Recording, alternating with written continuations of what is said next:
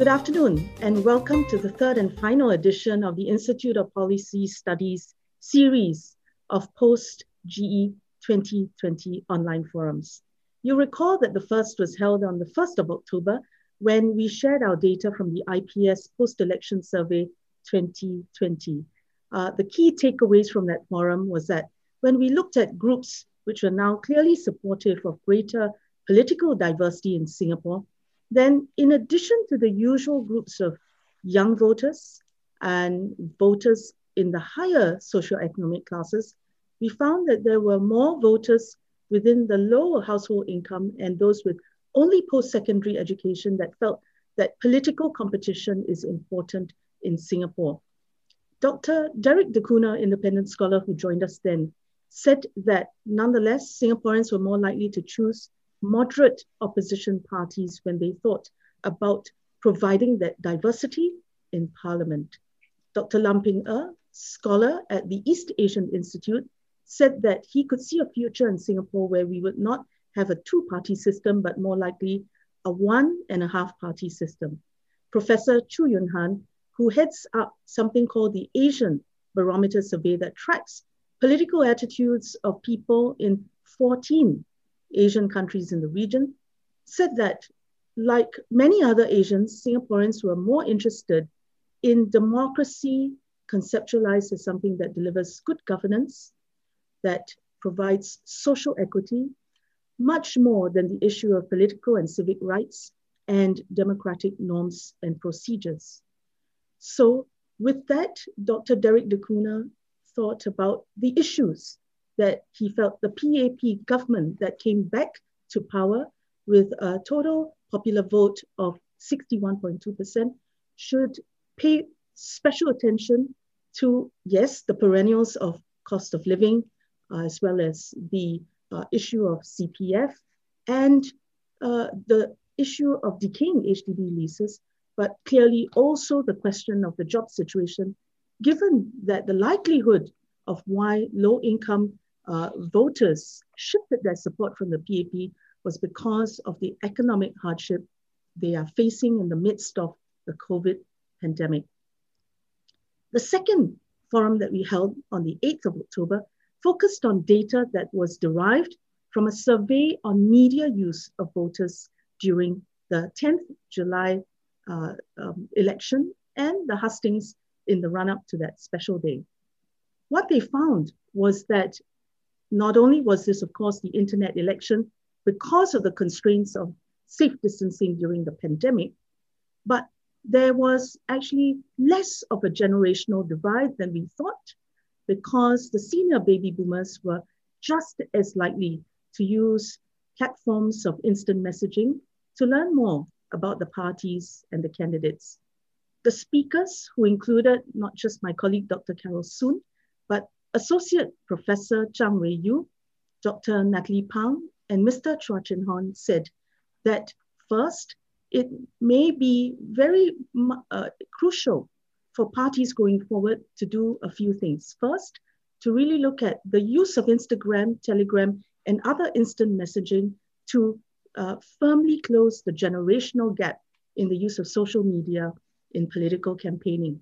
Second, that there should be greater use of social media, not just to put content out, but as Mr. Chua showed us, it is very important and a crucial resource in order to actually analyze what you can gather through social media in order to pick up the weak signals that indicate to parties how their parties are performing through the hustings. Finally, they celebrated the fact that the youth were using social media much more and engaging one another, educating one another on the issues. But their question was, how will the use of social media in this fashion bring people together and use together, or will it actually cause a polarization as people gather within the echo chambers? What is it that will bring them out to speak to each other from camp to camp, from interest group to interest group? So here we are this afternoon at the third forum, and I'm so pleased to present to you a forum with the parties on the vision and plans going forward beyond GE 2020. This afternoon, we are very honored to have three panelists. The first is Ms. Rahayu Mazam. She is Member of Parliament in Jurong GRC. She is also Parliamentary Secretary at the Ministry of Health. We're so glad that she can join us this afternoon, and we welcome you, Ms. Rahayu Mazam. Second, we have Mr. Louis Chua, who is Member of Parliament in Sengkang GRC, which all of us will of course know is the second group representation constituency that was wrested by the leading opposition party, Workers' Party, in GE 2020. We are very pleased to have him join us, and we'd love to hear more about what he has to say about the analysis of his party's performance and its future going forward in the 14th Parliament of Singapore. Finally, we have Mr. Francis Yuen of the Progress Singapore Party. Very pleased to have him with us. He's like Mr. Louis Chua, first time contender in a general election on the 10th of July. He stood in Chua Chu Kang GRC, and he, of course, is now the Assistant Secretary General of PSP, a party that is clearly much associated with Dr. Tan Cheng Bock, the Secretary General, who was formerly a party stalwart of the People's Action Party. So with that, I just want to welcome all of you, Ms. Rahayu, Mr. Chua, and Mrs. Yuen, Mr. Yuen for joining us. And I thought what we'd do is really to kick off with three questions. I'll pose one and then let all three of you offer us your views and then go on to the next. So are you ready? Okay. First, let's start with Rahayu. I think we agreed that we will refer to each other by our first names. So please also call me Gillian. Rahayu, your party senior, Mr. Lawrence Wong, offered an early postmortem on the People's Action Party's performance in GE 2020. He said that 61.2% vote share in GE 2020 was a clear mandate to govern. It was a strong outcome, and it was certainly within the range of the party's expectations in terms of what it will gather in GE 2020. He also said that unlike some people's theories that it's the youth vote that swung away from the PAP, he recognized that there was a shift in support among the 40 to 60-year-olds, probably because of the economic hardship that they were facing during this COVID pandemic, in spite of the massive budgetary support that has been offered everyone to tide through this crisis of a generation. He also said that in its use of social media, while the PAP had put out as much content as it could, it has the challenge of connecting through the other platforms, including the IM, the instant messaging platforms that was mentioned earlier. So Rahayu, I know it's been a while since, we all know it's been a while since you gave that postmortem on the 18th of July. And I hope that with the benefit of a lot of analysis by our peers and also with the survey data and discussion, even at these forums that I've mentioned, can you give us more of what the PAP's internal assessment of its performance in GE 2020 is, so that we can have that as a good background for our discussion later. So over to you, Rahayu, please. Firstly, thank you very much, Gillian and IPS, for this opportunity to have a meaningful discussion on the plans that the parties all have moving forward post-GE 2020. I would like to start by highlighting perhaps what our Prime Minister, Mr. Lee Hsien Loong, mentioned at the commencement of GE 2020. He actually said that it was never going to be an easy election. So we knew that coming in, as Singaporeans were experiencing great difficulties and had severe anxieties due to the COVID-19 pandemic. And despite the government's best efforts, the anxieties were strong and serious over jobs and livelihoods amongst Singaporeans. There had been concerns about cost of living, job opportunities for Singaporeans, and these issues were exacerbated during these times of crisis. And these were matters that we need to face and address head on. Secondly, we were also up against a major trend that also had been around for some time, which is the desire to have a more diverse representation in Parliament, to have more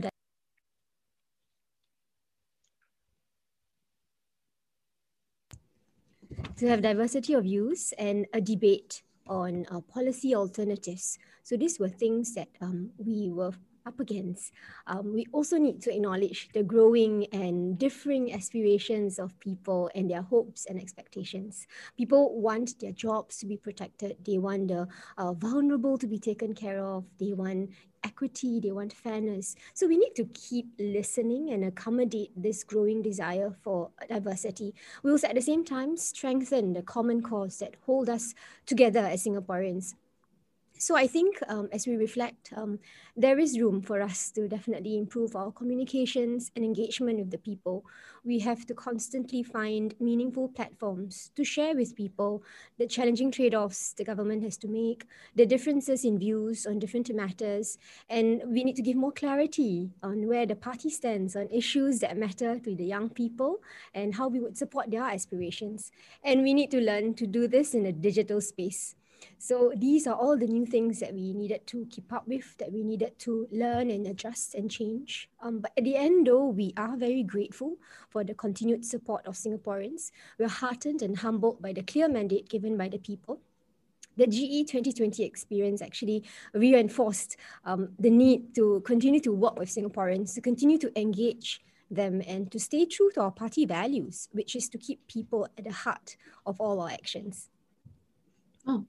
Thank you for sharing that. I think you've emphasized that the policies are there, but you do want to improve on your outreach and communication and also to engage voters on the trade-offs in public policy. So now maybe I could give the time over to Mr. Chua. Mr. Chua, what is the Workers' Party's internal assessment of the performance, your performance in GE 2020? What are the key takeaways or lessons that you've learned from it? Okay, good afternoon, everybody. So firstly, again, I would like to thank the Institute of Policy Studies for your kind invitation and for having us here at this forum. And it's my honor to speak to everyone this afternoon.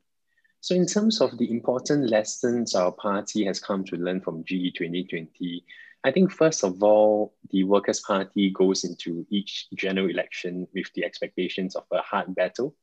So as what Ms. Rahayu mentioned, it's never going to be an easy one. And especially after GE 2015, where you saw the national swing to the PAP, I think the Workers' Party actually went back to the grassroots with renewed conviction and determination to serve. So, in a way, the work has already begun for the campaign since then. And we came into this GE in particular with our expectation very clear. It was an election in the midst of COVID-19. And in fact, many analysts out there were predicting a landslide of over 70% for the PAP. Some people have also mentioned that, look, in a crisis environment, there will be always a flight to safety. So the risk of an opposition wipeout is real. But at the same time, we also believe that the hard work that we have put in and the vision for Singapore that we have, and so it is up to Singaporeans to decide whether they believe in a stronger elected opposition presence to bring a form of greater checks and balance to the incumbent. And that is also why we fought our campaign on the slogan of asking Singaporeans to make your vote count. So we were heartened by the warm reception. And of course, we were also very fortunate to have the support of our party members, with Mr. Lau Tia Kiang, Mr. Peng Bien Huat, Mr. Chun Shao Mao, who have demonstrated to us what it means to be a parliamentarian, to lead by example. I think to answer your question more specifically, I would like to bring it down to 3 specific points, perhaps. Mm-hmm. But I think more generally, for the Workers' Party, we have always been consistent in ensuring that we do not forget the fundamentals of listening to the ground, putting in the legwork, and having principled policy positions. Now, in terms of listening to the ground, I think earlier on in one of your sessions, there was a lot of discussions about the role of social media and new media in this election. And certainly in an increasingly very informed electorate, it may be easy to assume that we only need to spend more attention on the online sphere. But to us, it is very important to put our focus on the concerns of Singaporeans who may not be actively engaged in social media as well. So, it's important to do our groundwork, be it going about our house visits, speaking to them at the coffee shops, at the MRT stations, just to give us the assurance that we always have our feet firmly planted on the ground. And secondly, in terms of putting in the legwork, it's about trying to do our best to listen to as many Singaporeans as we can. And this is where we are very thankful to the volunteers that have always been putting in the hard work, putting in the legwork to reach out to Singaporeans as best as we can to help us to build that rapport and understanding. And finally, on principled policy positions. Now, it is through the interactions on the ground that I've described earlier that my party colleagues and ourselves were able to really bring the voice of the concerns of the day to Parliament, be it the debate on the reserve presidency in the past to right now the discussions on the minimum wage. While we may not be able to convince the government of our views, I think we also make the case clear to Singaporeans that we are willing to voice out, bring a voice to our fellow Singaporeans that's also based on sound reasoning. So that's some of the key takeaways that we have. And over to you, Gillian. Okay, thank you so much, Louis. Thanks for sharing that. So you had 3 points: listening to the ground, putting in the legwork, and I think your emphasis is on the retail politics that Dr. Derek D'Cunha noted in the first forum, going to the ground rather than just using social media and other techniques to kind of mediate the interaction between yourself and the people. Yeah, so thank you for that. Your points are very clear. And now it's over to Francis. Thanks for being so patient. You are part of a new party that emerged for GE 2020. So we're really anxious to hear from you. I think I should point out to the audience that your party does have 2 members in Parliament through the non-constituency member of Parliament scheme. They stood in West Coast GRC, which was among the closest margins for the opposition, though not winning a seat. The audience, you'll understand that there is a provision on the system to ensure that there are at least 12 opposition members in Parliament. And since the Workers' Party that Louis is part of gained 10 seats, there was a shortfall of 2. And the 2 seats were offered to the contestants, the candidates from the opposition, PSP, in West Coast GRC. So congratulations to PSP in being able to send Ms. Hazel Hua and Mr. Leong Wai Man to Parliament as NCMPs. So over to you to share with us what the PSP's own internal assessment of GE 2020 has been. Thank you very much, Jane, for having me on this show, and also a very good afternoon to all of you watching this program. First of all, I think it's quite evident that the last election, all of us see a sea of change. And that is, I think for Singapore is good news. We can't keep status quo, we got to progress with the time. And also through some of the survey, like Black Box has given us quite a bit of credit for causing the swing. We are flattered, but we think there are more reason than just having a PSP there, but we are humbled. Same time, I mean, your survey also gave us credit for having the credibility recognition by 60% of your respondents. And that's also very encouraging. But as a party, we were disappointed. It was like it's so close and yet so far. We almost won a GRC in our own right, but we are not deterred. At the same time, we are very encouraged by the results. Overall, getting about 40% as new kids on the block with hardly 1 year of assistance is no easy feat. But we also got to credit it to Dr. Tan, who actually pull us through. I mean, it is like our analysis. I think Dr. Tan has a lot of credibility, and I think the voters kind of give him the benefit of doubt that he brings along a slate of candidates who are credible. And indeed, we have quite credible people on the bench of candidates. And that is a very good start. And the challenge, of course, is to make sure that we do not disappoint our supporters that give us this first so-called recognition and benefit of the doubt is for us to prove ourselves.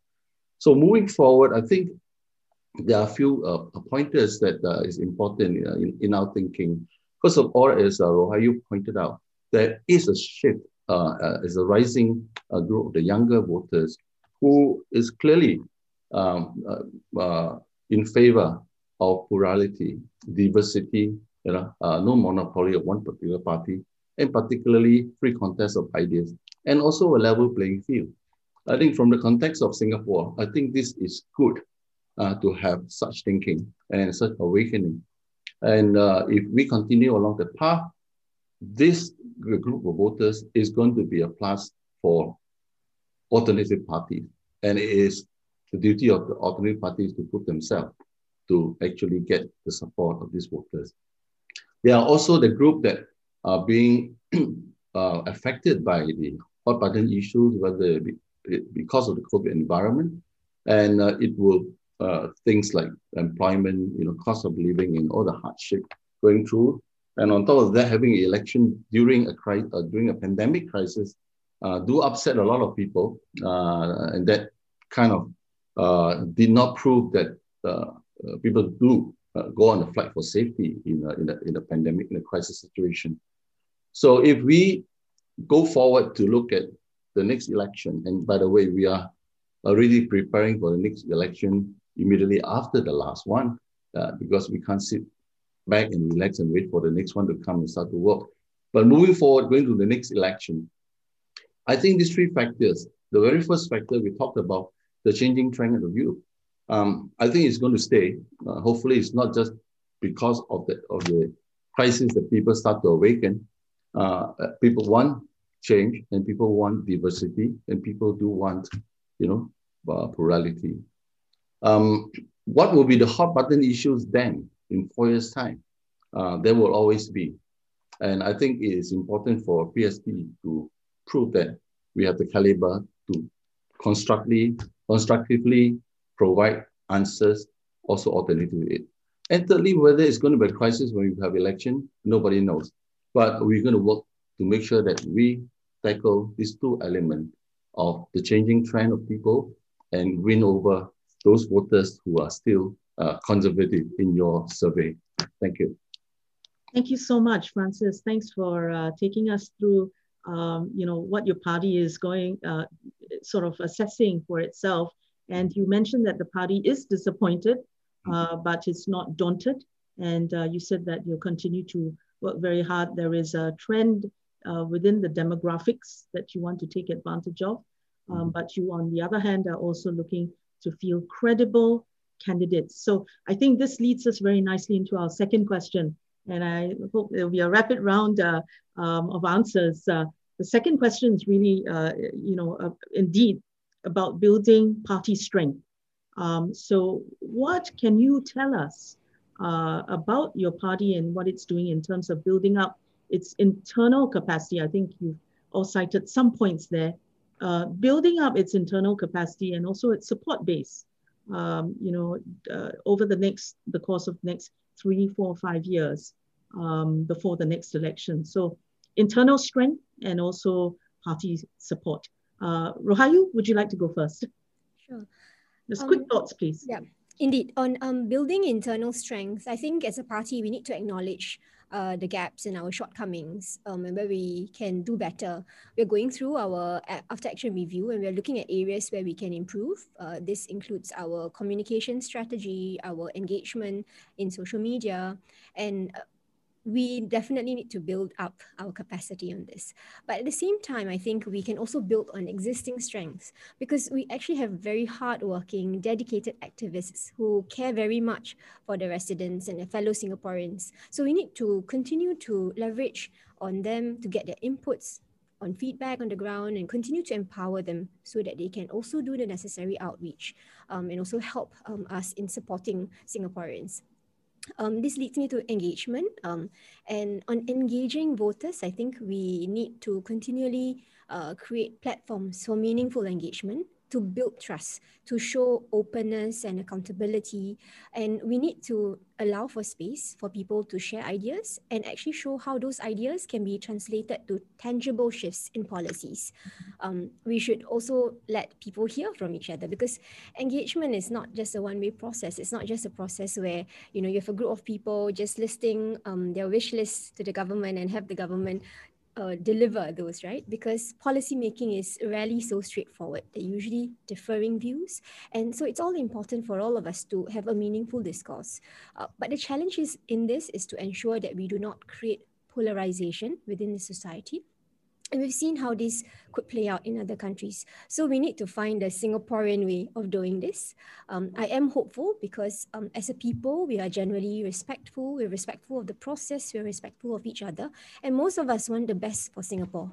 So I think in terms of engagement, these are things that we can continue to build on. Thank you, Rahayu. How about you, Louis? What do you have to say about building party strength and engaging the support base and expanding it even? Thanks, Gillian. So I think the first thing to note is that for the Workers' Party, we are very much volunteer driven. We do not have full-time professionals to support us in terms of our policy development. And even if you look at the office of the leader of the opposition with the 3 additional legislative assistants, I think that is necessarily a part-time position. We do not have the resources of the public service to support us. So that being said, I think, you know, really it just begins with organizing to our strengths right now. I think our Secretary General, Mr. Pritam Singh, has mentioned that, you know, at least right now in terms of having 10 MPs in Parliament, while we may not be able to shadow every ministry, we are organizing ourselves into the 5 broad areas. You know, firstly, health, aging and retirement adequacy, jobs, business and the economy, education, inequality and the cost of living, housing, transport and infrastructure, and lastly, national sustainability. So we will organize ourselves along these 5 broad topics. But I think we are also very thankful that we saw more Singaporeans stepping up after the GE to help as a volunteer in their personal capacities. And, you know, this is something that we very much are very thankful for. And we continue to rely on a very dedicated team of volunteers to serve the residents as best as they can. And this is something which, you know, we urge you know, our fellow Singaporeans to do step forward so that we can help to engage Singaporeans better. And I think this forum that we have today, this IPS forum, is one of the means by which ourselves as the Workers' Party, as well as the other parties here, will be able to put forth our views to engage with a wider audience. But again, bringing back to my the points that I made during the first question, it is also about reaching out you know, on a face-to-face visit basis via your house visits, estate walks, social media, etc. So we will continue to build on that. Of course, Louis, what is very special about WP is that over the course of maybe 2 decades, you've been very systematic as a party in developing your support base, but only in a certain part of the island. And so I don't know whether you want to give a quick response in terms of building up the party, whether you're still going to be looking at building up support in the areas that are contiguous to your the grounds that you currently hold, or would you expand beyond that area? Well, I think if you, as you mentioned, we take a systematic view of this. And again, coming back to my point about availability of resources, Yeah. We are very much volunteer driven. And even right now, when we say that we have 10 members of parliament in parliament, really, we just moved from having 6 MPs and 3 NC MPs, a total of 9 in the last parliament, to 10 MPs right now. So we will continue to take progressive steps to build out our presence. And I think the most important step right now is really to organize to our strengths, continue to demonstrate to Singaporeans in terms of the value that we bring to Parliament, the work that we do. And come the next general elections, let's see how things go. Okay. You'll see why it was important for me to ask you that, because now we go to Francis, and we noticed that Francis, while the notion initially was that the PSP would confine itself to the western half of the island, that you did nonetheless also contest in Yio Chu Kang. So could you tell us a little bit more about the PSP's plans in building up the party, given that you're new, you're young, but you are certainly very committed, as you shared just now, to the cause. Tell us a little bit more about how you're going to build up your support base, and whether you actually do have perhaps not so much a geographical strategy, but Lewis was saying, you actually do want to do it systematically. What is your game plan? And I suppose it'll cut into how opposition parties are planning their strategies as well. Sorry to lay all of that down on your shoulders, Francis, but it's over to you. Thank you very much. So I'm going to reveal party secret to you now. Thank you. Okay, I think it's no secret. Basically, we are taking a 3-pronged approach. It's very clear. We say we are disappointed, but we are glad that we have this opportunity now with 2 NCMP, Man Wai and Hazel in Parliament, and we have our so-called foothold now on 4 GRCs and the 3 SMCs. The strategy, basically the plan is very straightforward. First, we want our 2 NCMP to be our flag, our branding in Parliament, so that people can see through them what the party stands for and what kind of party we are. I think so far they have done a great job, I believe, and there were very good feedback from the ground that we are moderate, we are responsible in our views, and we are constructive. So I think that is the important thing, that we want to establish a brand. Secondly is we are in the throes of restructuring. It's very important to have a good structure for the party. We only are a 1-year-old party, just over a year old. The restructuring organization, the organization structure has been completed. We are putting leaders in place. And as we speak, thanks to the result of the G2 2020, we are attracting a lot of good talent joining us. I mean, young talent as young as just graduating undergrad. And this is good news because it gives us an opportunity to now groom talent for, as we talk, we're really talking about renewal, bringing the talents to the party. And the structure of the party would have 2 phases. One is on the ground. I mean, as everybody just alluded, Raju and Lewis, all parties need to work the ground. There's no shortcut to it. We have to win the heart and mind of the people, and the party that does best wins. Right? So I'm not going to go into detail how we're going to do it, but we have a plan to make sure that various innovative ideas are being thought out. You'll see it as the months come by. And of course, at the HQ level, we have also strengthened ourselves. I mean, you probably would have heard about the youth wing, the women's wing. We're large enough even to create that. We're taking a lot of traction. And we are also very conscious of the fact that the coming next election is going to be fought not as usual on the cyberspace, and it's going to be even probably much more technically advanced. 4 years from now, technology will have changed. You will have new media platform to go on to reach out to the people. So we have also gained a lot of traction building a strong core of people to do that. So it is integrated strategy to make sure that we have the structure, the people.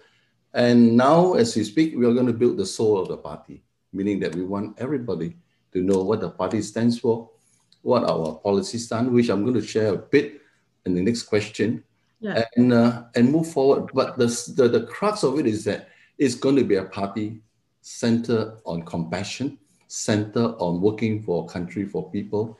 And we want everybody to come in the leadership. First priority, a heart in the right place. Thanks. Thank you, Francis. Well, let me go to the third question very quickly. And here, let me give Francis the heads up on policy. Rachel Wu on Facebook, thank you for your question. Francis, this is posed to you. What are the mechanics of the PSP's living wage policy? On one hand, the PSP says that it wants to lower business costs, but it also wants to raise wages. So that's the heads up for you. We haven't had any policy-oriented question for you yet, Rahayu, but as I promised, the third question is about the key policy planks that your party would like to develop much further that's special for the 14th Parliament. Rahayu, say something about that, and maybe that might also provoke some good questions and comments from our audience out there on the issue of public policy agenda. Sure. I would categorize this agenda into two broad buckets. One bucket deals with the immediate needs and concerns of Singaporeans, and the next bucket deals with the concerns moving forward. Because one key area that we are looking at and will continue to have to deal with will be issues surrounding the challenges Singaporeans are facing in this COVID-19 pandemic. There are immediate and real economic stress that a substantial number of Singaporeans are facing, and we have to deal with this. With the PAP, as the government of the day, has rolled out multiple budgets to provide immediate relief to workers, to businesses, to households, and we will continue to keep looking at keeping Singaporeans safe, healthy, and ensuring meaningful employment by opening up the economy progressively and safely, and ensuring those that need support will continue to get support. I think just to show some of the things that the PAP government has done includes the fact that Singapore is one of the first few countries to submit an expression of interest to join the COVID-19 vaccine global access, the COVAX facility, in June. This is a multilateral initiative that will ensure that the Republic gets access to vaccine when they are safe and effective vaccines are available. We've also put in close to $100 billion of funds dedicated to Singaporeans through channeled through various schemes and initiatives like the Job Support Scheme, the Jobs Growth Incentive, where employers, especially SMEs, are supported so that they can retain jobs for Singaporeans. And there are also more direct support through solidarity payments, through the COVID-19 support grant and the workfare special payment. We've also looked at creating the SG United Jobs and Skills package, which aims to help around 100,000 Singaporeans to access immediate short-term as well as longer-term job opportunities or pick up job-related skills and capabilities so that when the economy picks up, we are at a better place to move forward. So these are just some of the examples of the more immediate actions that we have to take. But there is a long tail to this, and we have to probably deal with these effects for a long time. But the other key plank is really to look at how to continually improve the lives of Singaporeans beyond this pandemic. And this relates to issues that are perennial: healthcare, education, housing, infrastructure, as well as addressing the evolving aspirations of Singaporeans and that desire for more diversity, the desire for fairness, equity, and for issues relating to basic needs like healthcare, housing. We will continue to work through the different ministries in consultation with the public to improve policies, adjust schemes in place so that the support is there, support is needed.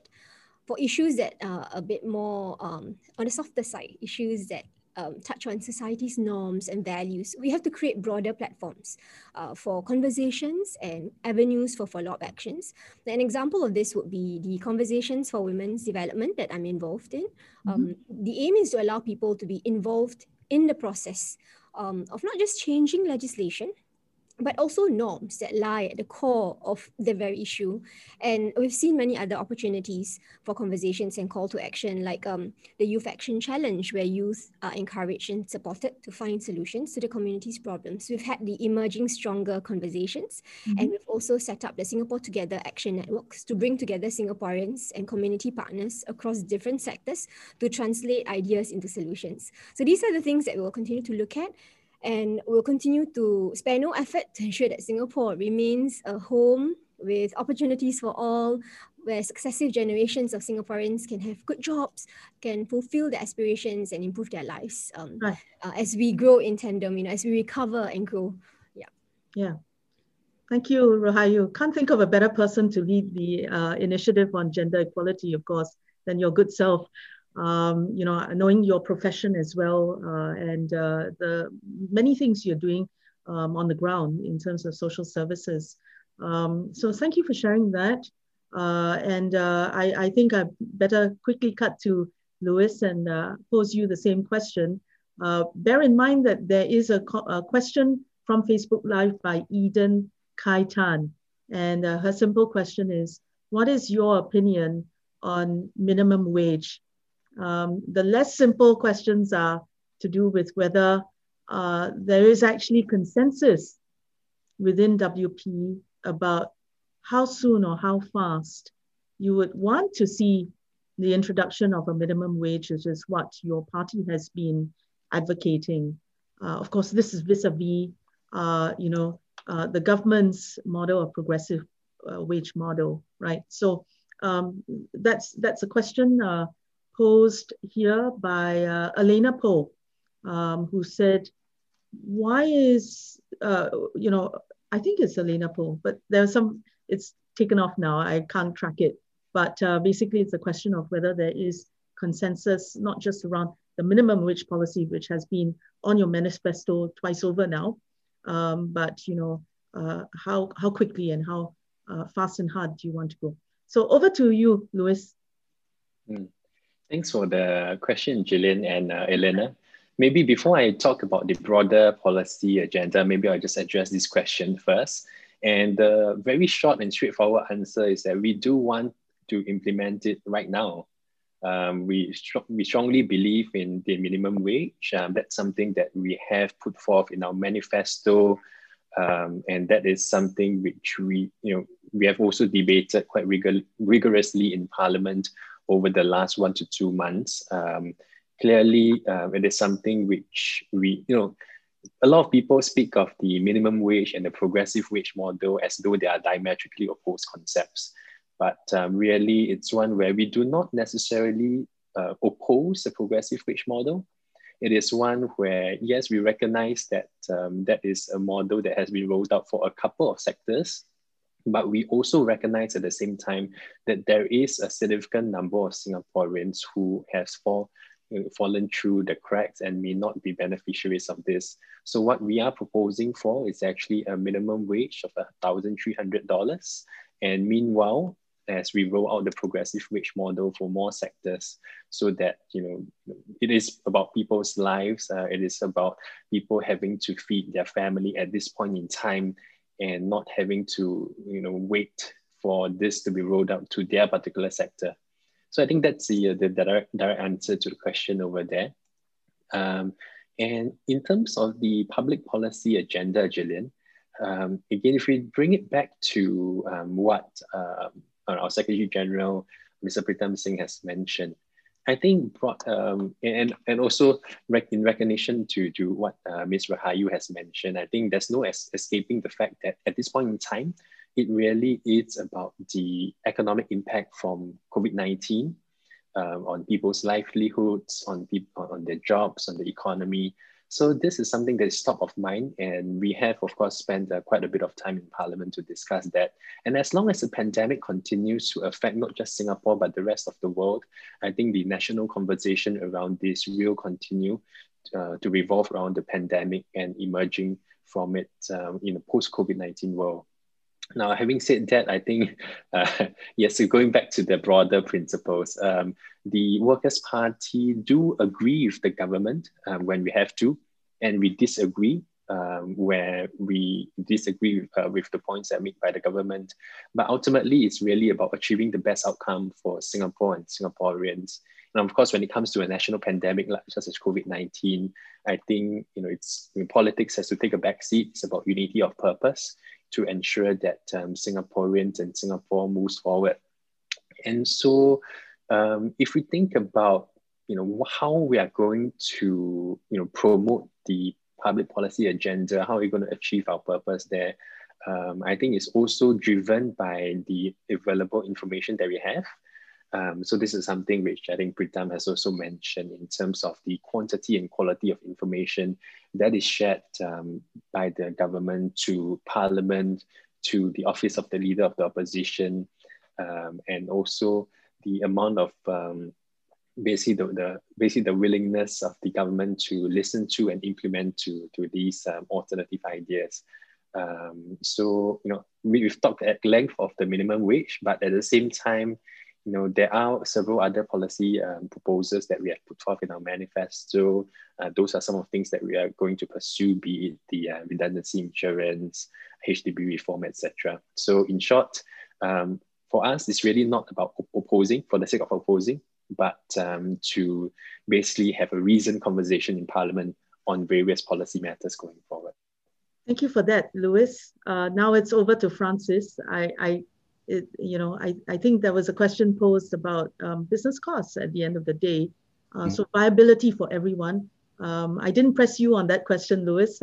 Wasn't targeted to you, but maybe you want to bear that in mind in case any of our members of audience are from the business sector and really want to ask, how you balance up those interests, right?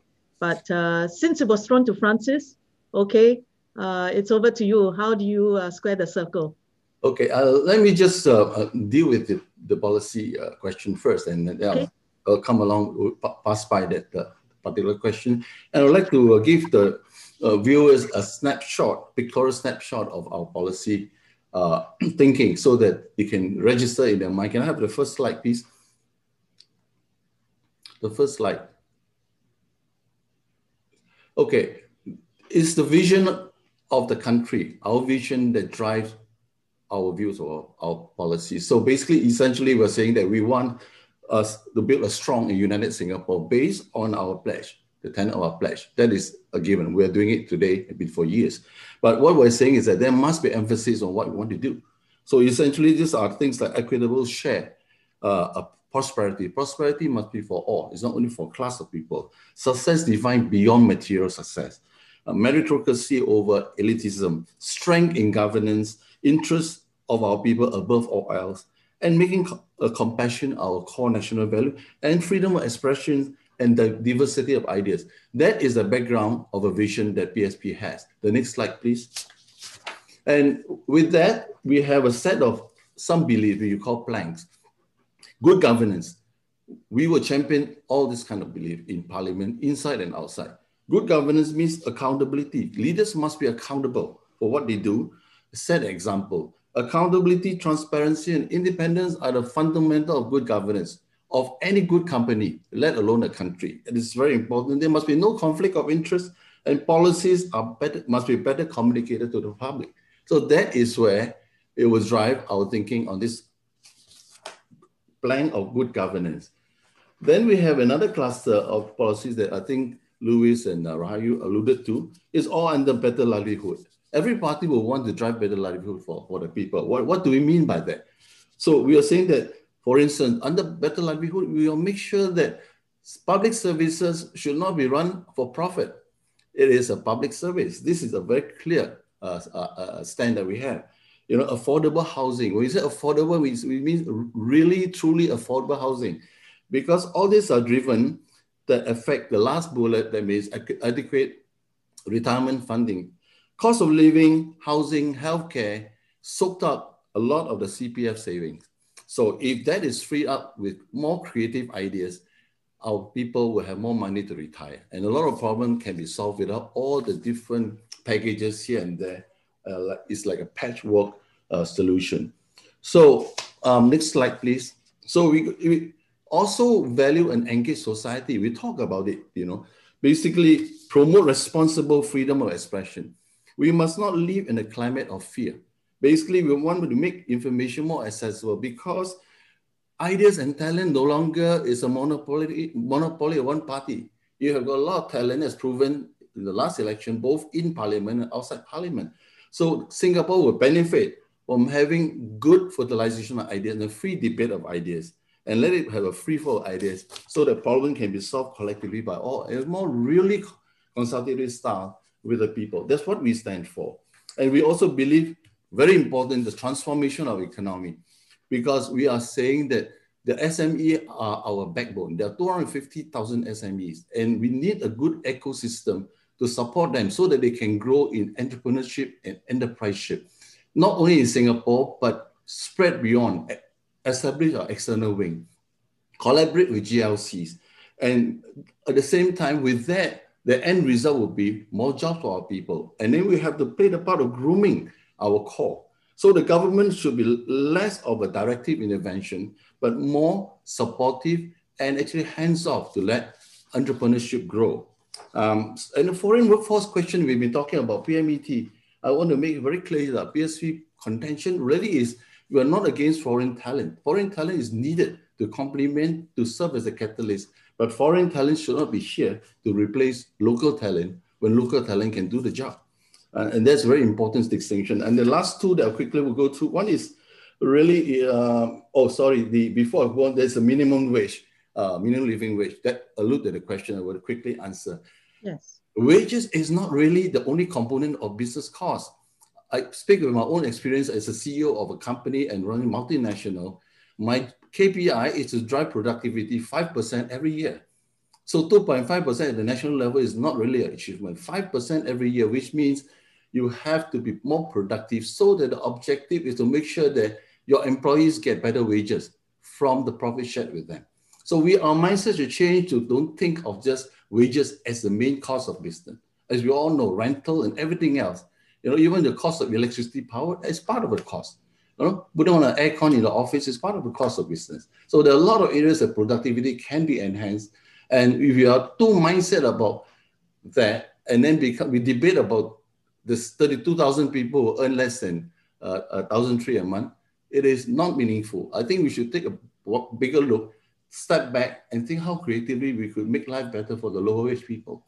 And don't be over-concentrated on just wage as business cost. It is not. So holistic education, next slide, please. It's basically, in summary, we just want to develop a more resilient Singaporean, and that starts with education. We should not be training Singaporeans on just hard skill early in life. They should be trained to build up character, build up compassion, build up the values, so that they grow up to be meaningful human beings and not want to just know how to do the best math and the science, but lose basically compassion and meaning. And we cannot build a gracious society without that soft education. Okay, the last slide really is everybody supports that, and we too, environmental protection and sustainability. We have to be global citizen responsible. We got to support climate change, carbon emissions and so forth. I think I just want to emphasize on the population. Population must be carefully managed, especially in Singapore, because it has got a lot of implication in terms of social infrastructure and the rest of the factors affecting our lives. So our growth of population must be managed, and we must make sure that building new citizens, bringing PR, must be properly so-called managed in terms of the criteria to bring them through, the right people are absorbed, and actually being integrated with society. So I think these will form the basis, the fundamental that will drive what Man Wai and Hazel were talking about in Parliament, at the same time outside, for us to keep on developing our policy to present a clear picture of what PSC stands for. Thank you. Thank you so much for going through your policy agenda, Francis. I think we can now fully get into all the questions and comments that have been sent through Facebook. Thank you, audience, and keep them coming. So let me just go somewhat systematically and cast the first question to Rahayu. Taking off from where Francis ended his points, Sloth Long has posed a question to you.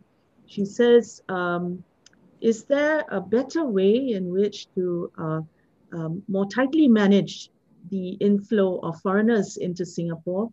Will there be more restrictions in place for, she says, PREP SP issuance?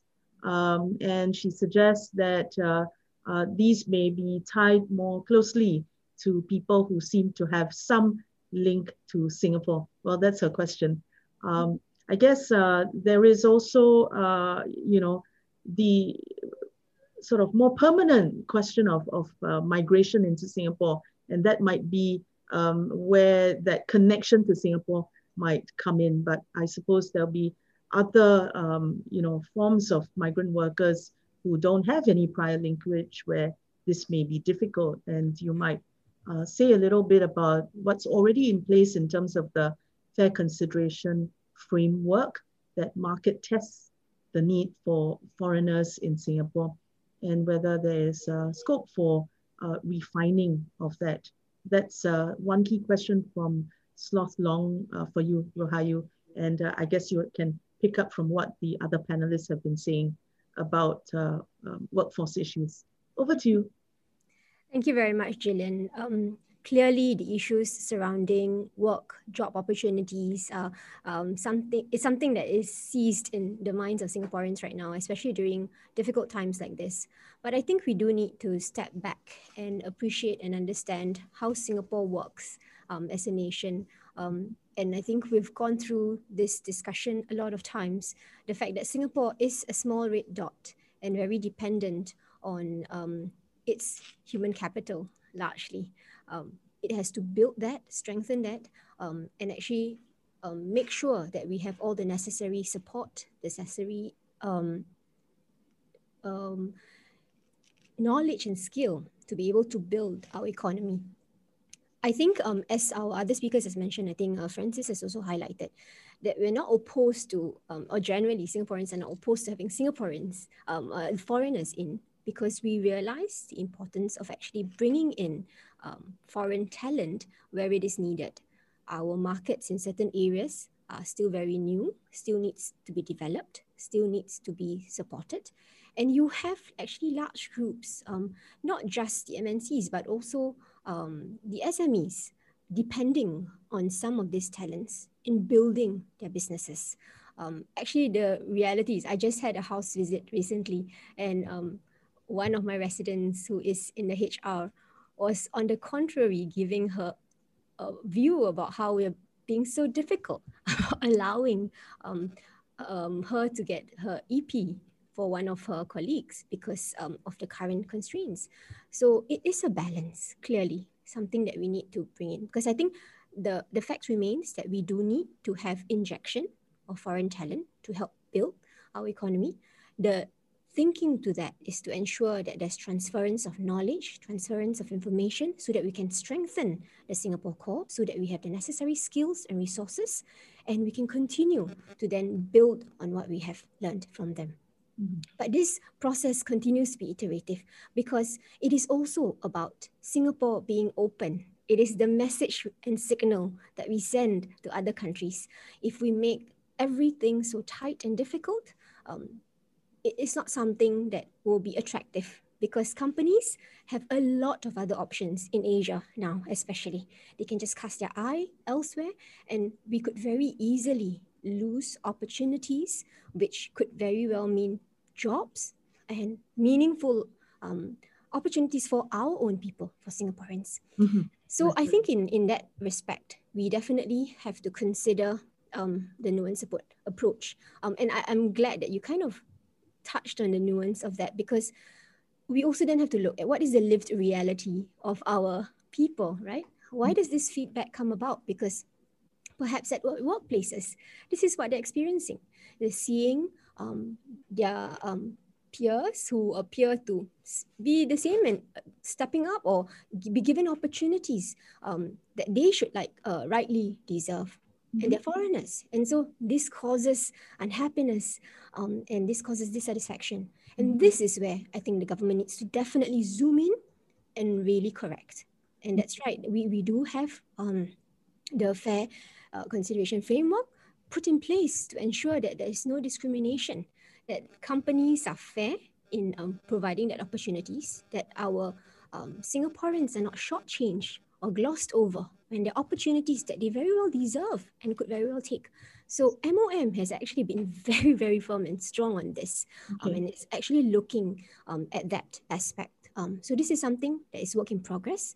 And I actually call on Singaporeans to have that positive attitude. I think we realize the need to have support from foreign talent to build our economy. Yeah. But at the same time, where there are instances or events or situations where there is doubt as to whether or not there is fairness, raise it, bring it up to MOM. I personally also had raised one issue. One of my residents felt that was very unfair. I put it up to MOM, and they immediately looked into it, investigated it, and that's the way we should do, right? We shouldn't just talk about it. Let's do something about it and deal with specific instances. But at the same time, we cannot be closed. When there is a problem, when there is a discrimination, deal with it. But as a matter of being inclusive, as a matter of being open as an economy, we should maintain that. And I think you rightly pointed out the nuances of also migrants coming to work and also those coming to stay and having families. The reality is we have a lot of Singaporeans who are also marrying people from overseas. They want to have their family members be Singaporeans as well, and actually live with them, have that comfort and security of citizenship. So this is something that we also have to understand and nuance, because there are many different views and many different desires from amongst of Singaporeans. So I guess I'll stop there, but I think it's not so straightforward as just putting a rule and set it in place and controlling. But what are the needs and what are the desires of Singaporeans? Okay.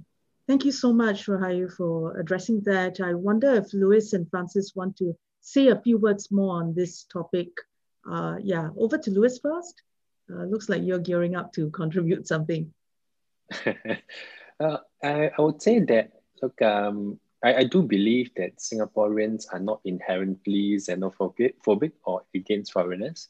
And I would agree with Ms. Rahayu's point about how, in Singapore, we definitely do have to build our human capital, develop Singaporeans. But I think the crux really is also that a lot of times we speak about a skills gap, a skills shortage, which we require foreigners to so-called top up. And I think if we just take a step back and look at the workforce that we have, if we look at our education system, we have one of the amongst the best education systems. We have universities that are ranked at the top of the university ranking tables. We have an educated workforce. Then we do have to also, wonder what is it that is lacking, such that Singaporeans end up not having this so-called necessary skill sets to actually perform some of these roles. Yeah. And I think while there may be the fair consideration framework, which will be very helpful, I think we will also perhaps need to take one step forward and think about how to ensure that there is this skills transfer or niche skills to ensure that Singaporeans will be able to step up to these roles. I think in the last parliamentary debate, I think that was earlier this month, my colleague talked about having limited term foreign work passes tied to the training of Singaporeans. I think that's just one idea that he spoke about to ensure that there is a certain pressure, so to speak, to ensure that Singaporeans are being prepared for these roles. I think last month as well, I think I asked a question about the finance industry, which I guess a lot of you would know that I'm in, where the proportion of Singaporeans in senior leadership roles, I think that has remained stable over the past years, despite us being a financial hub for quite a while. How then do we enable more Singaporeans to step into these roles and make sure that we are equipped with the right skills and given the opportunity in the first place to step into these roles? I think this is something which we need to continue to work on as well. Okay. Thank you, Louis. Back to you, Francis. A real quick one. You did say that wages are only a small part of business costs, and you said that it's time to make a definitive effort to raise productivity. This is not anything new to the PAP. It's been trying this since 1970s. Remember the productivity bee. So what is it that you might want to offer which would raise productivity and make up for the foreign workers would rather not have in certain segments? Of course, we're not talking about the high level where there's a clear transfer of skills, knowledge that we don't already have. And also probably the connections, right, for business. And then you used to head up, a string of MNCs. So Tell us what's your magic bullet. Yeah, maybe I could share it from my own perspective of my business experiences heading global companies like Honeywell, Ingersoll Rand, and Hong Leong, so on and so forth. First of all, labor is not a small part. It's one of the component of cost. So don't mistake me to say labor is not a cost. It is a cost, but not the only component. There are many components of cost, and of course, different companies have different profile. You are labor intensive, you're higher part. If you are capital intensive, you're lower part of the cost. Having said that, I think to the question, I think Louis alluded to it. We do need talent that we do not have, and we also need talent, real talent that come in to cross-fertilize ideas. So our own talent can be challenged to improve to a different level. But it should not be a system where foreign workers are brought in because they are cheap, and therefore it's expedient for a business to lower their costs based on the fact that they're cheaper to employ. And that is the wrong basis. And I also believe that it's also good to use carrot and the stick. You see, in my own experience, when I was overseas running Honeywell, as a president for Asia, all the way from Korea to Australia to India, one of the principal factors is localization. The government didn't tell us to localize. We make it a point to localize all the positions, including myself, down after the third round of being the CEO. The VPs, the directors are all being trained consciously. Why? Because there is a driving factor for the company to do it. You don't have to tell them because it's costly to keep on employing foreigners who are not passing down the skill to the next level. So we have to think about how to incentivize companies to localize. Okay. And therefore it is better to have that than try to police and every company to make sure that they transfer skill and localize. So it's better to use the carrot than the stick. Of course, it's easier said than done, but if you take that approach, maybe, and put a mind together, that is where, and there's a lot of examples of other companies, how they do it, other countries. Of course, there's also this tension between making it attractive for companies to come in, and therefore they want to stay because of the cheaper cost of business there, and expensive to stay because if you localize, your labor cost is high. So I would therefore say that one, localization should be made so-called an incentive by the company to do it. Secondly, on productivity, really, if you drive productivity and have a conscious mindset to drive it, and a lot of foreign companies drive it because there's this mentality of continuous improvement. We drive continuous improvement. I mean, it's similar things like we, in the old days, the WITS and all that kind, the Kanban system. And now big companies are about the green belt, the black belt, the Six Sigma concept. If we have that kind of mentality, then people themselves, workers themselves come forward to make things, to make the processes much more efficient. Work can be done by 3%, much more work can be done by 3%, or 3% work can be done by 2%. And as a result of which you save costs, and the cost can be passed down to make sure that, the workers get the share of a higher wage and morale goes up. So that we want to think out of the box from the business perspective. How do we improve productivity and not just focus so much on just a low wage, and then the low wage will cost, increased wage will cost higher costs, and therefore we said, no, don't do it because it will chase everybody away. The truth of the matter is not really true. It's not chasing everybody away. You got to be more creative in the solution.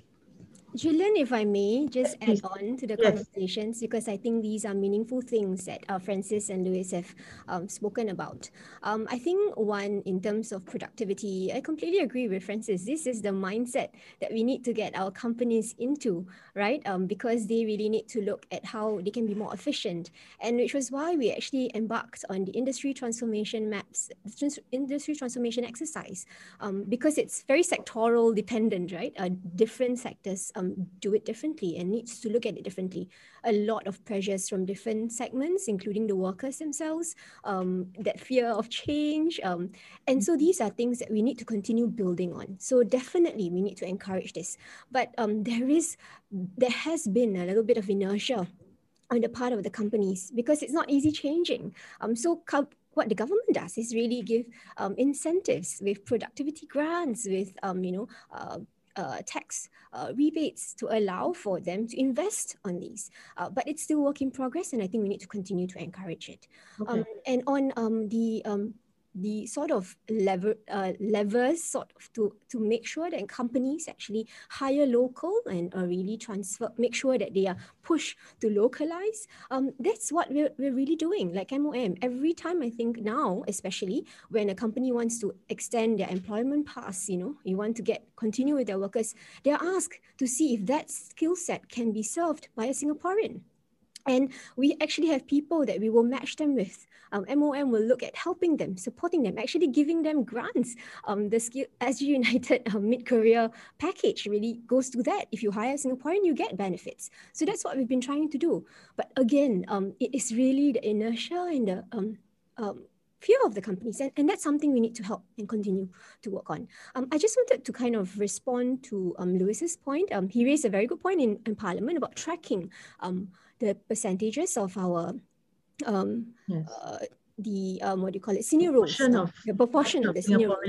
I think it's a fair point, and it's something that we need to look at. But I just wanted to highlight, I think Minister Ong responded to that question, and I think he alluded to the fact that yes, we shouldn't just look at percentages, because while the share remains stable, the absolute numbers of Singaporeans holding senior positions have actually been growing at a healthy pace as the base has expanded. So I think in 2,600 Singaporeans now hold such position, 900 more than 5 years ago. And that means an increase of 50% in absolute numbers. So I think while we're tracking this, I think we should also be fair and actually look at what actually is really happening. But I acknowledge the points raised by Lewis and Francis, and I think these are things that the government is very aware of, and we're working with companies to keep improving this. Okay. To the audience, just bear with me. Let's give this issue of labor just a few more minutes, maybe till 5:15, 5:20. And I want to take in order to take a few more questions from Facebook Live. So to Lewis, not unrelated, Lewis and Francis, will minimum wage or PWM push the burden from government to businesses to bear the cost of labor, right? This is from Cheng Wei Heng. And to Lewis as well, from Elena Poe, taking a different tack. Does WP intend to advocate for pay equality between the genders? And Rohayu, that might be something you might want to weigh in as well. So since we're talking about wage, labor, could we do that? And then to Francis, Harry Tan asks, do you think that a universal minimum wage or living wage will increase productivity by businesses? Is that going to be a stick? I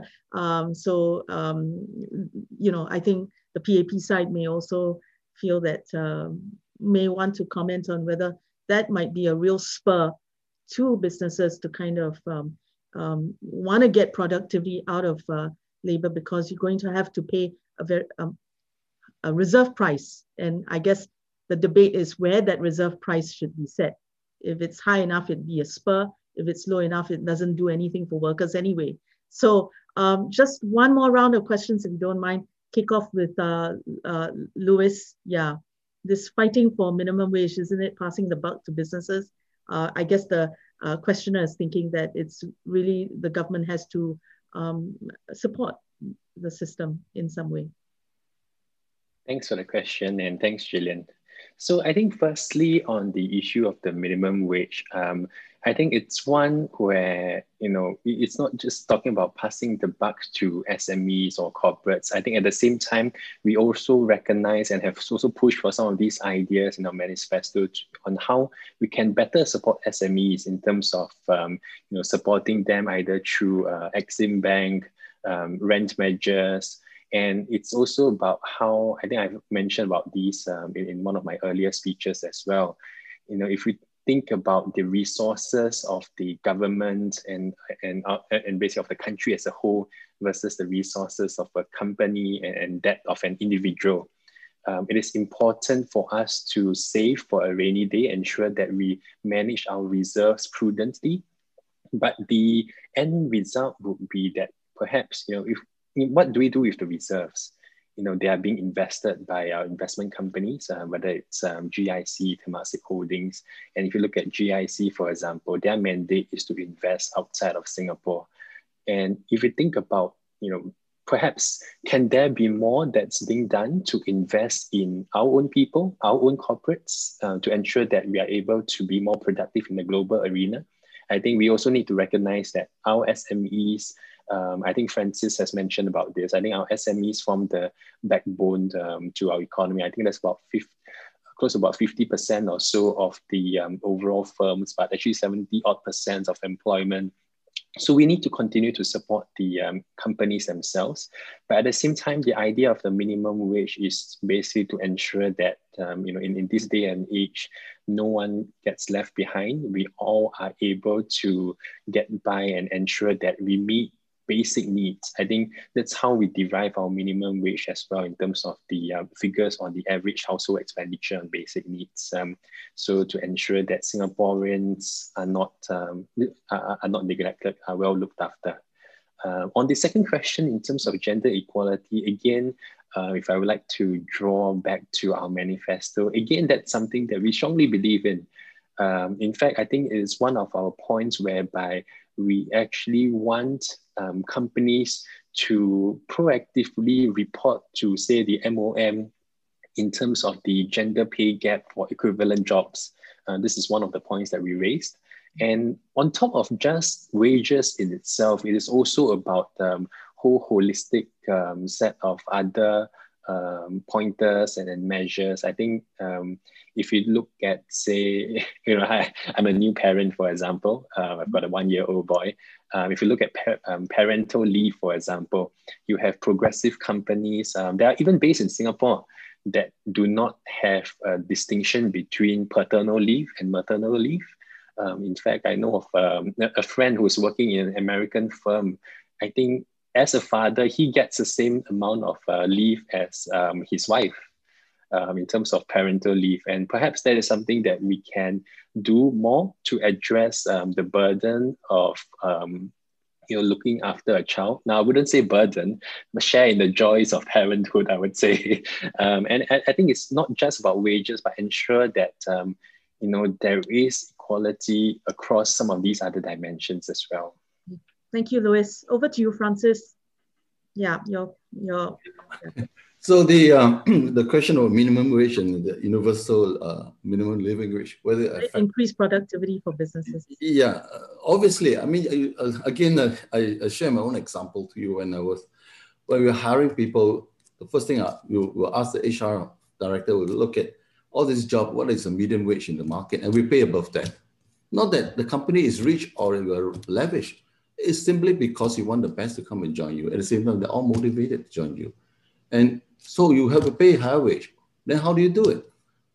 Save on other parts, productivity, and use other means to compensate for the higher wage cost that you're going to pay.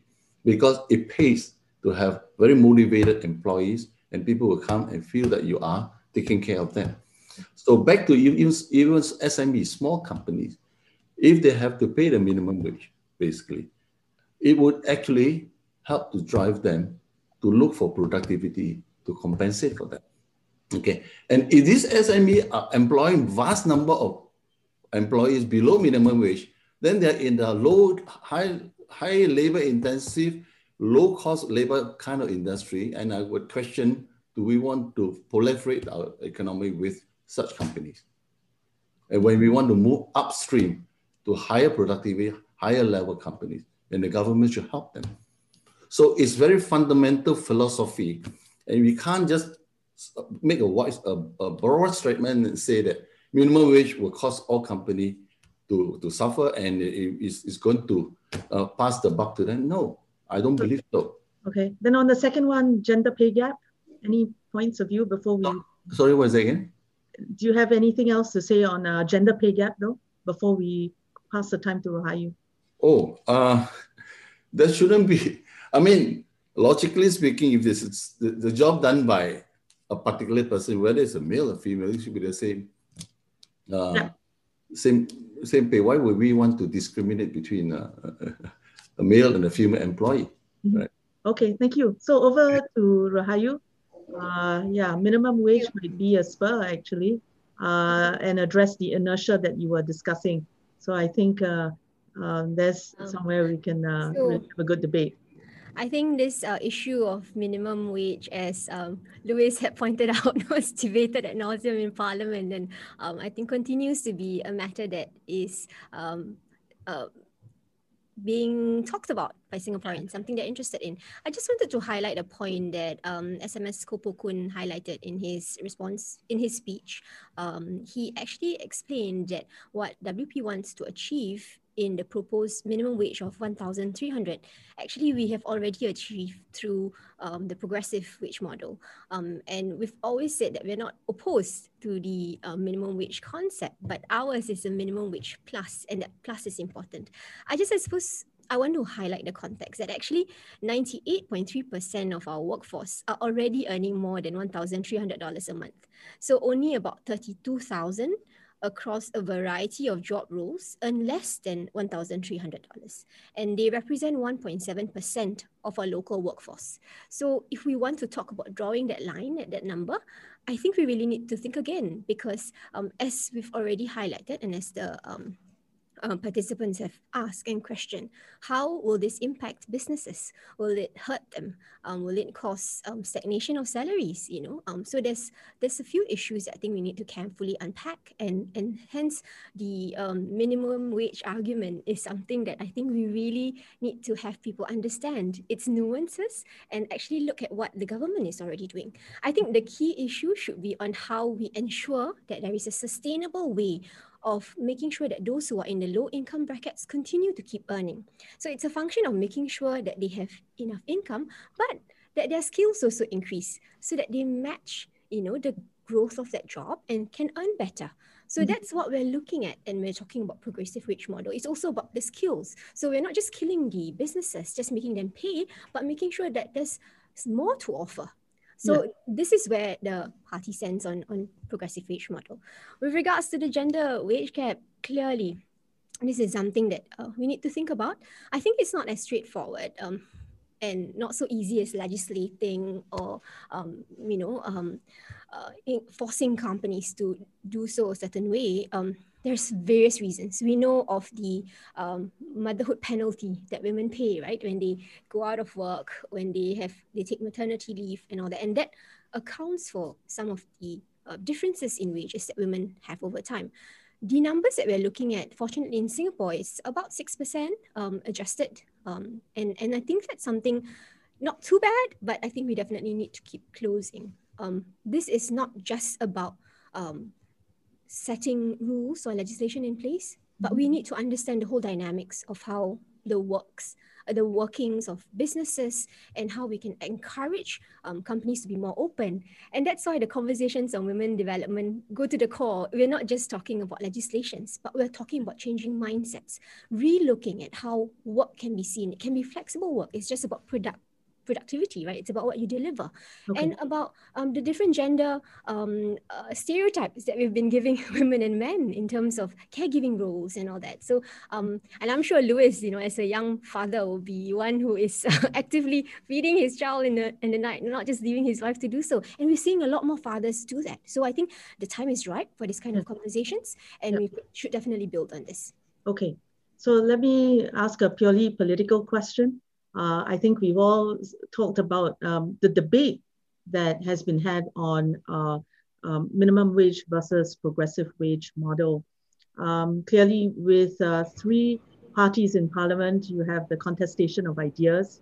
And I want to acknowledge that Louis had said at the start that the WP is trying to offer minimum wage to complement PWM where it's not been introduced yet. So the purely political question is, with this contestation of ideas, what is your assessment? Is it a productive contest of ideas? Are we progressing the issue? How is it benefiting Singaporeans, or is this just political play? To me, that's Anyone. Something everybody can answer. How even has this conversation thus far till 5:20 felt like? I mean, do we feel that we've made some progress on the issues? Yeah. So how does the contestation of ideas serve Singaporeans? Over to you.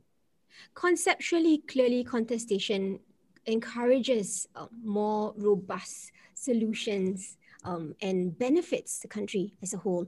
And I think we want to continue doing this, but it has to go down to the granularity and the resolution of each item. So I think facts need to be looked at. I think we need to actually really unpack the situation and then come to a certain point where you don't just keep pushing the ideology, but really how does that work in the context? So, I mean, I'll just give a general answer. I think we continue to debate on a lot of things, and on some occasions, we actually say that, yes, this is something we can take back and consider in our discussions. But there are some occasions where principally it is challenging to implement, or where, you know, we're already looking at other solutions. So this is something that I think we need to continue to have that tussle on, and you know, to continue finding that Singaporean way of debating, but constructively, so that we don't just now, you know, just keep talking about it, but we need to move on and actually then really implement things that will actually benefit Singaporeans. Okay,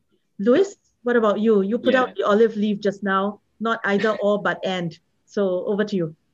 Yes, I think thanks for highlighting that, Gillian. And again, I would like to state that we are not against the progressive wage model as a diametrically opposed concept. You know, if you think about the PWM, it's taken us about 8 years to roll it out to 3 sectors, and probably there are 2 more sectors that are coming on board. I think there's one that's coming on in 2022.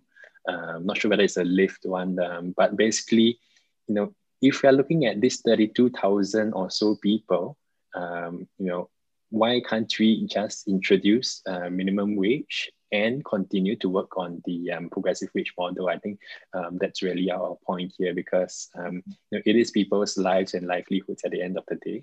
So over to I think purely political question. So is this contestation of ideas productive or not?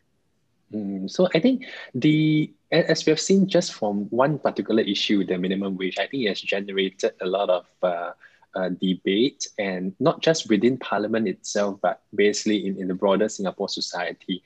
And I think that, you know, if we continue to have such conversations, I think it is actually to the benefit of Singapore, for Singapore and Singapore's future, because at the end of the day, it is our lives as Singaporeans after all. And it is definitely heartening to see that a lot of people take a very proactive stance towards you know, finding out and understanding the various issues of the day, and how best they can participate and contribute ideas. I think these are things which are positive.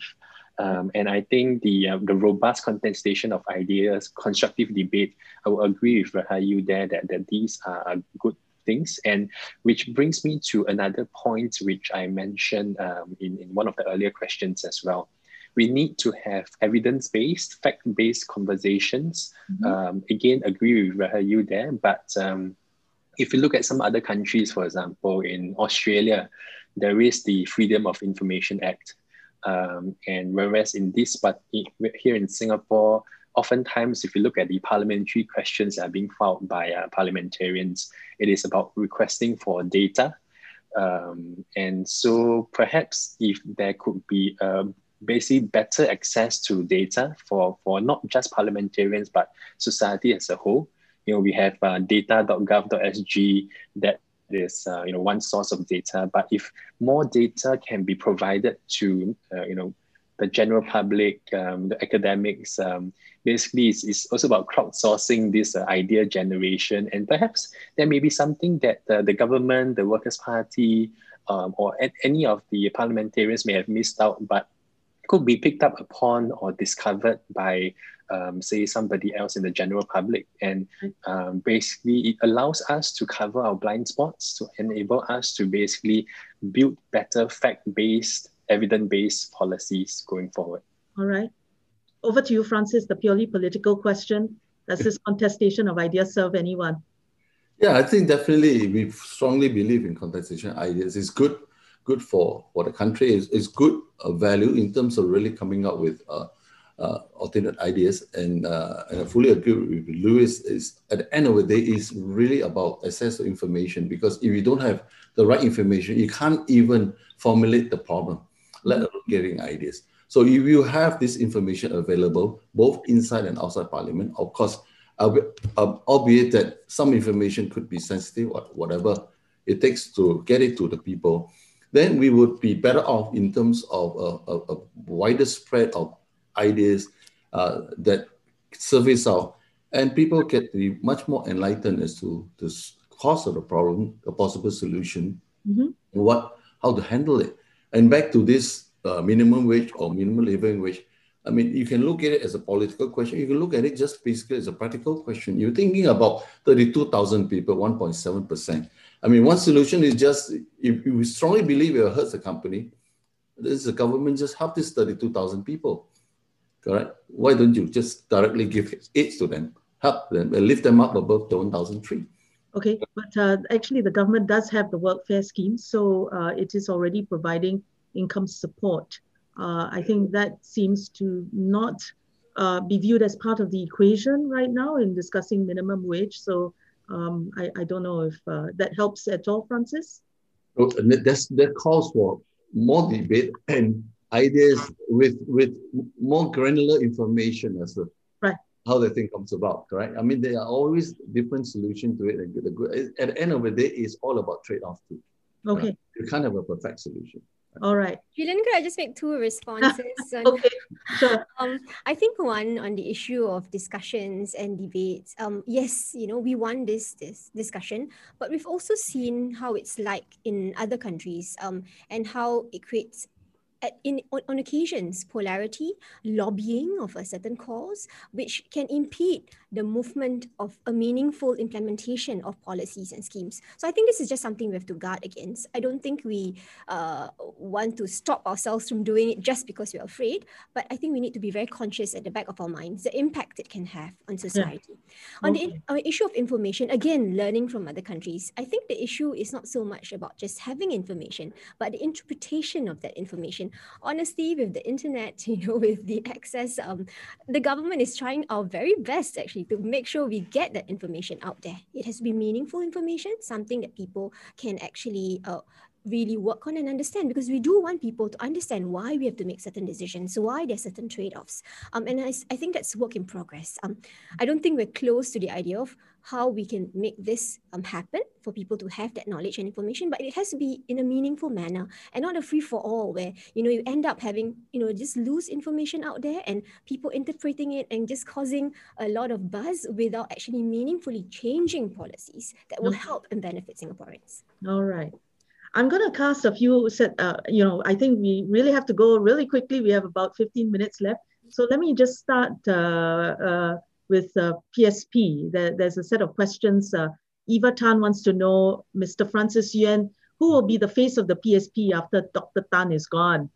Elena Po asks, are you going to give more leadership roles to young women in the PSP? So now let's just not go past the policy and then get into the party issues, right? PSP, over to you. Is PSP more than Dr. Tan?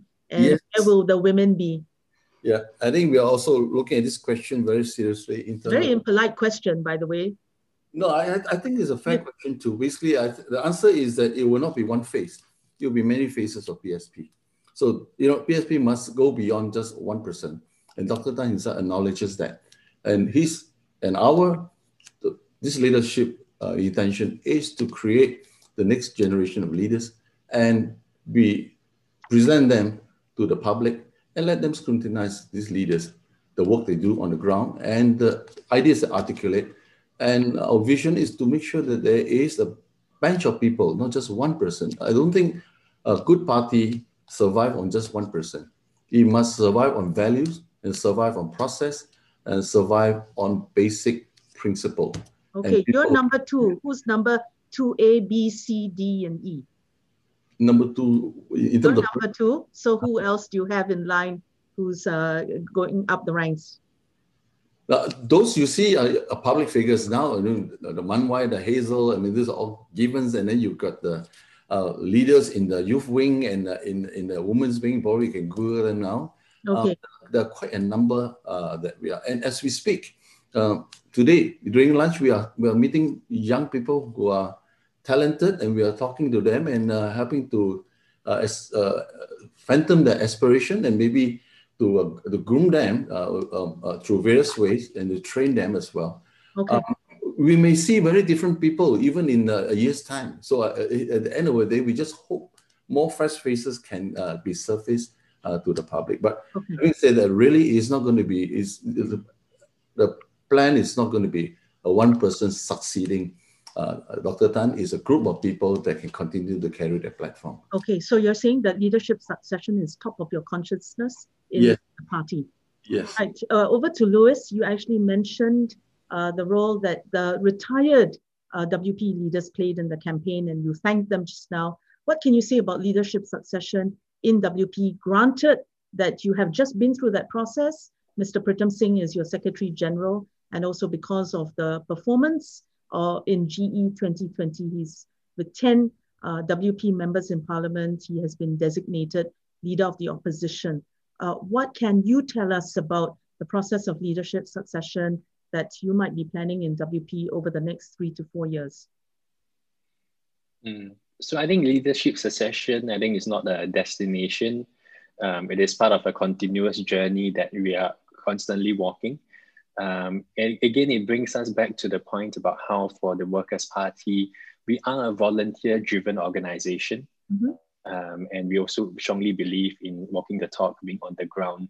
So through our constant engagement with our volunteers, with the rest of the party members, it is a constant process of giving people opportunities to develop within the party. And in a way, we also have a unique opportunity in the office of the leader of the opposition.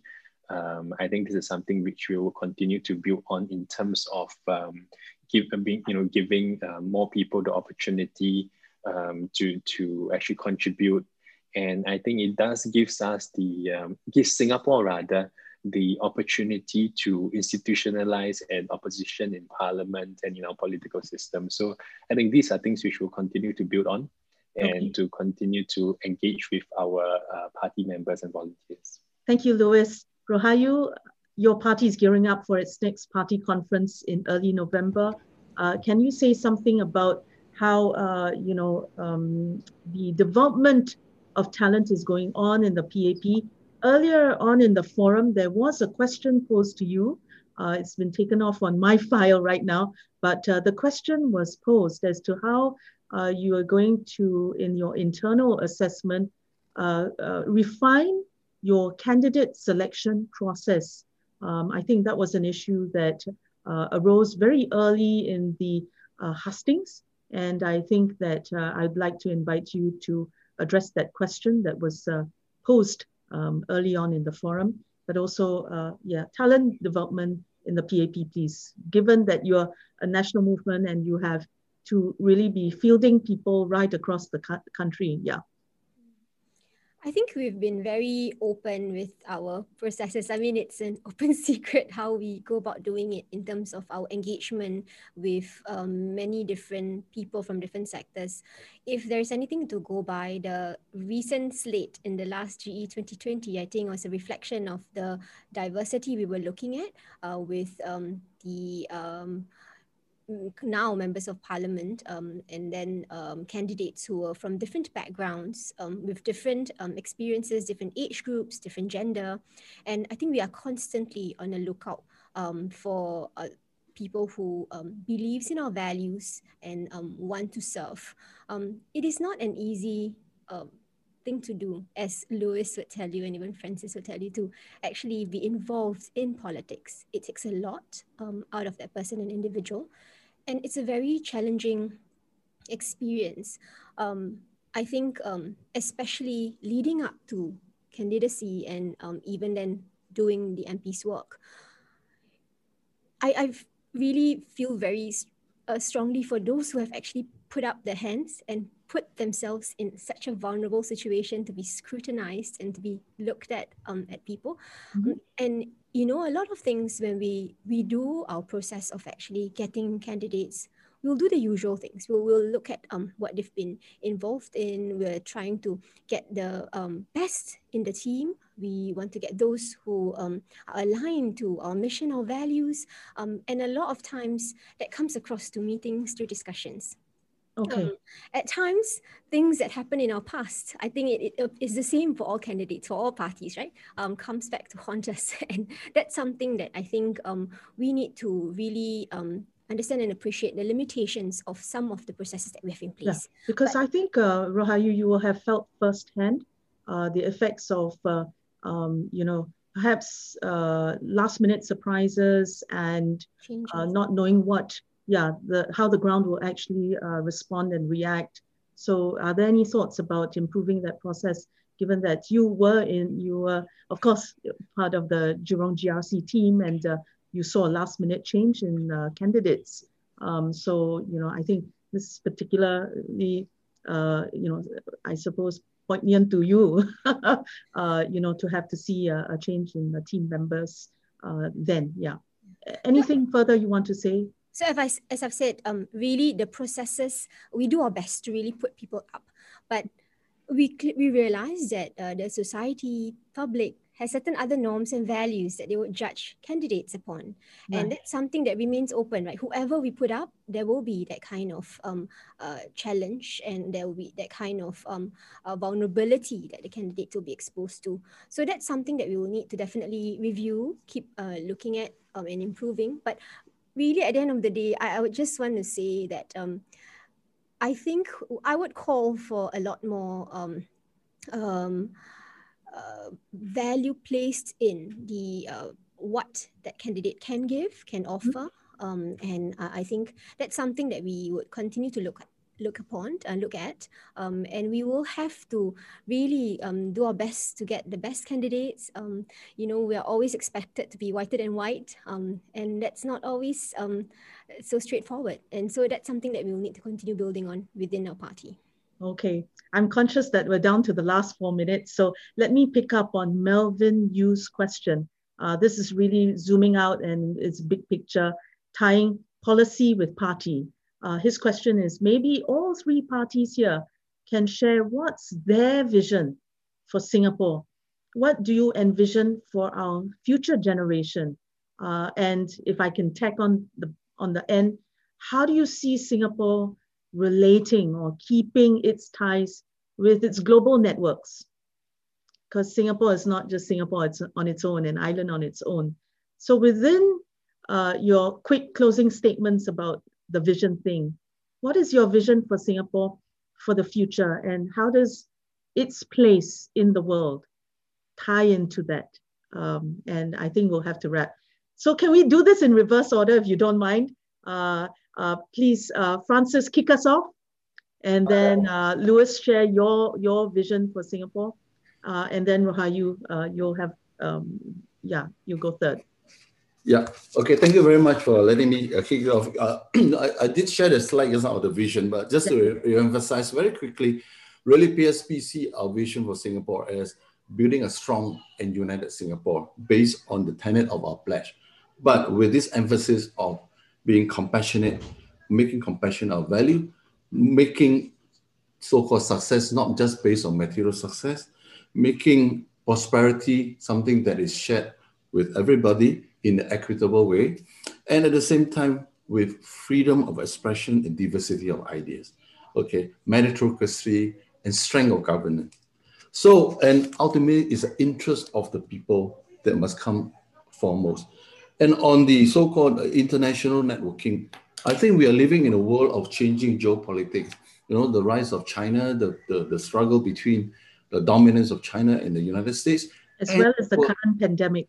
And the current pandemic, and also not forgetting the countries around us are moving up very fast up the ladder too. They are no longer the Philippines, Indonesia, Malaysia, or Vietnam or Thailand of the past. There will be competition, contest, and we are living in an environment that we have to really rethink, think out of the box, think of blue ocean idea for the country, because it's not going to be more of the same that will work.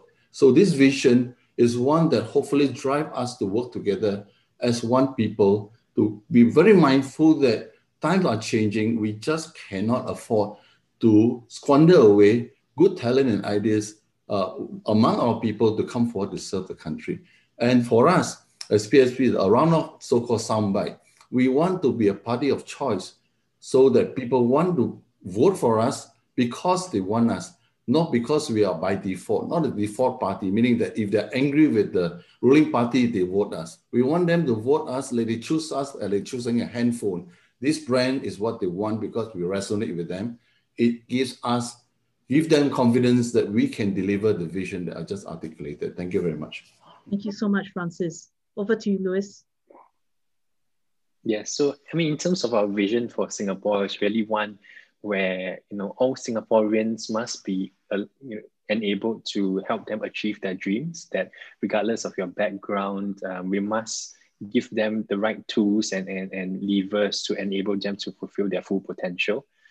This is on the individual level, but at the same time, linking to your point about Singapore's place in the global economy, we need to ensure that we continue to have that economic dynamism, that our local firms, our local MNCs, our local SMEs, they are again given the full support to compete with their peers overseas, and basically ensure that at the end of the day, we have robust governance and institutions in place to ensure that we take Singapore forward. And to me, it really starts with Parliament and then the tone that we set in Parliament as well. We do believe in having a responsible opposition in Parliament to ensure that there is that constant contestation of ideas, that we have robust, constructive debates on how to take Singapore forward. Because at the end of the day, it is about your lives, our lives as Singaporeans, and we need to have a Singapore for all, and that is really, at the end of the day, what we want to achieve, to achieve the best outcomes for all Singaporeans in Singapore. Thank you for that ambition, Louis. Over to you, Rahayu. Thank you, Gillian. I would just like to take this opportunity to thank you as well as the panel members for such a robust discussion. And I think that really gives a glimpse as to my vision for Singapore, a platform or a place where we could have meaningful, constructive discussions and debates for the betterment of the country to benefit our people. And I think we have seen how that could really happen in other places where debates can get nasty, where it then comes in place of progress for the people. And I would really hope that when we grow politically, socially, we mature meaningfully, and we actually do it our way, the Singapore way, respectfully, and coming up with a solution that actually meets the needs of many. I think internationally, it is something that we've continued to work on, and we will definitely have challenges in times like this, where it exposes our vulnerability. In COVID-19 really pushes us to shift and pivot, and it takes a lot from our people, our businesses, but I hope people can show resilience and strength, and yet again, emerge out of that stronger. So that's my wish and my vision for Singapore. Thank you so much for sharing that, and I think I hope the viewers this afternoon will join me in feeling that we're heartened that we have politicians who do put Singapore and Singaporeans first. We wish you all the best in the parliamentary term ahead, and that you will be true to your desire to see constructive engagement, and that there will be better solutions, especially policy-wise, for our Singaporeans, especially as we go through this crisis of a generation. I'm sure my audience will join me in saying that we are proud that Singapore is part of the COVAX team at this time, that you have not left behind the international community. And while it serves our interest to be part of the group that desires to see not just the development of a good vaccine, safe and effective for Singaporeans, but the global community, that we also commit ourselves to the hard work of ensuring that there is fair distribution of that vaccine across the globe, especially to those who are in dire need, as well as the frontliners. So let me wish on behalf of IPS and I think our audience all the very best to all of you and your respective parties. And to the audience, thank you for your questions and comments, for contributing to a lively forum this evening. And I wish you a very good evening and take care.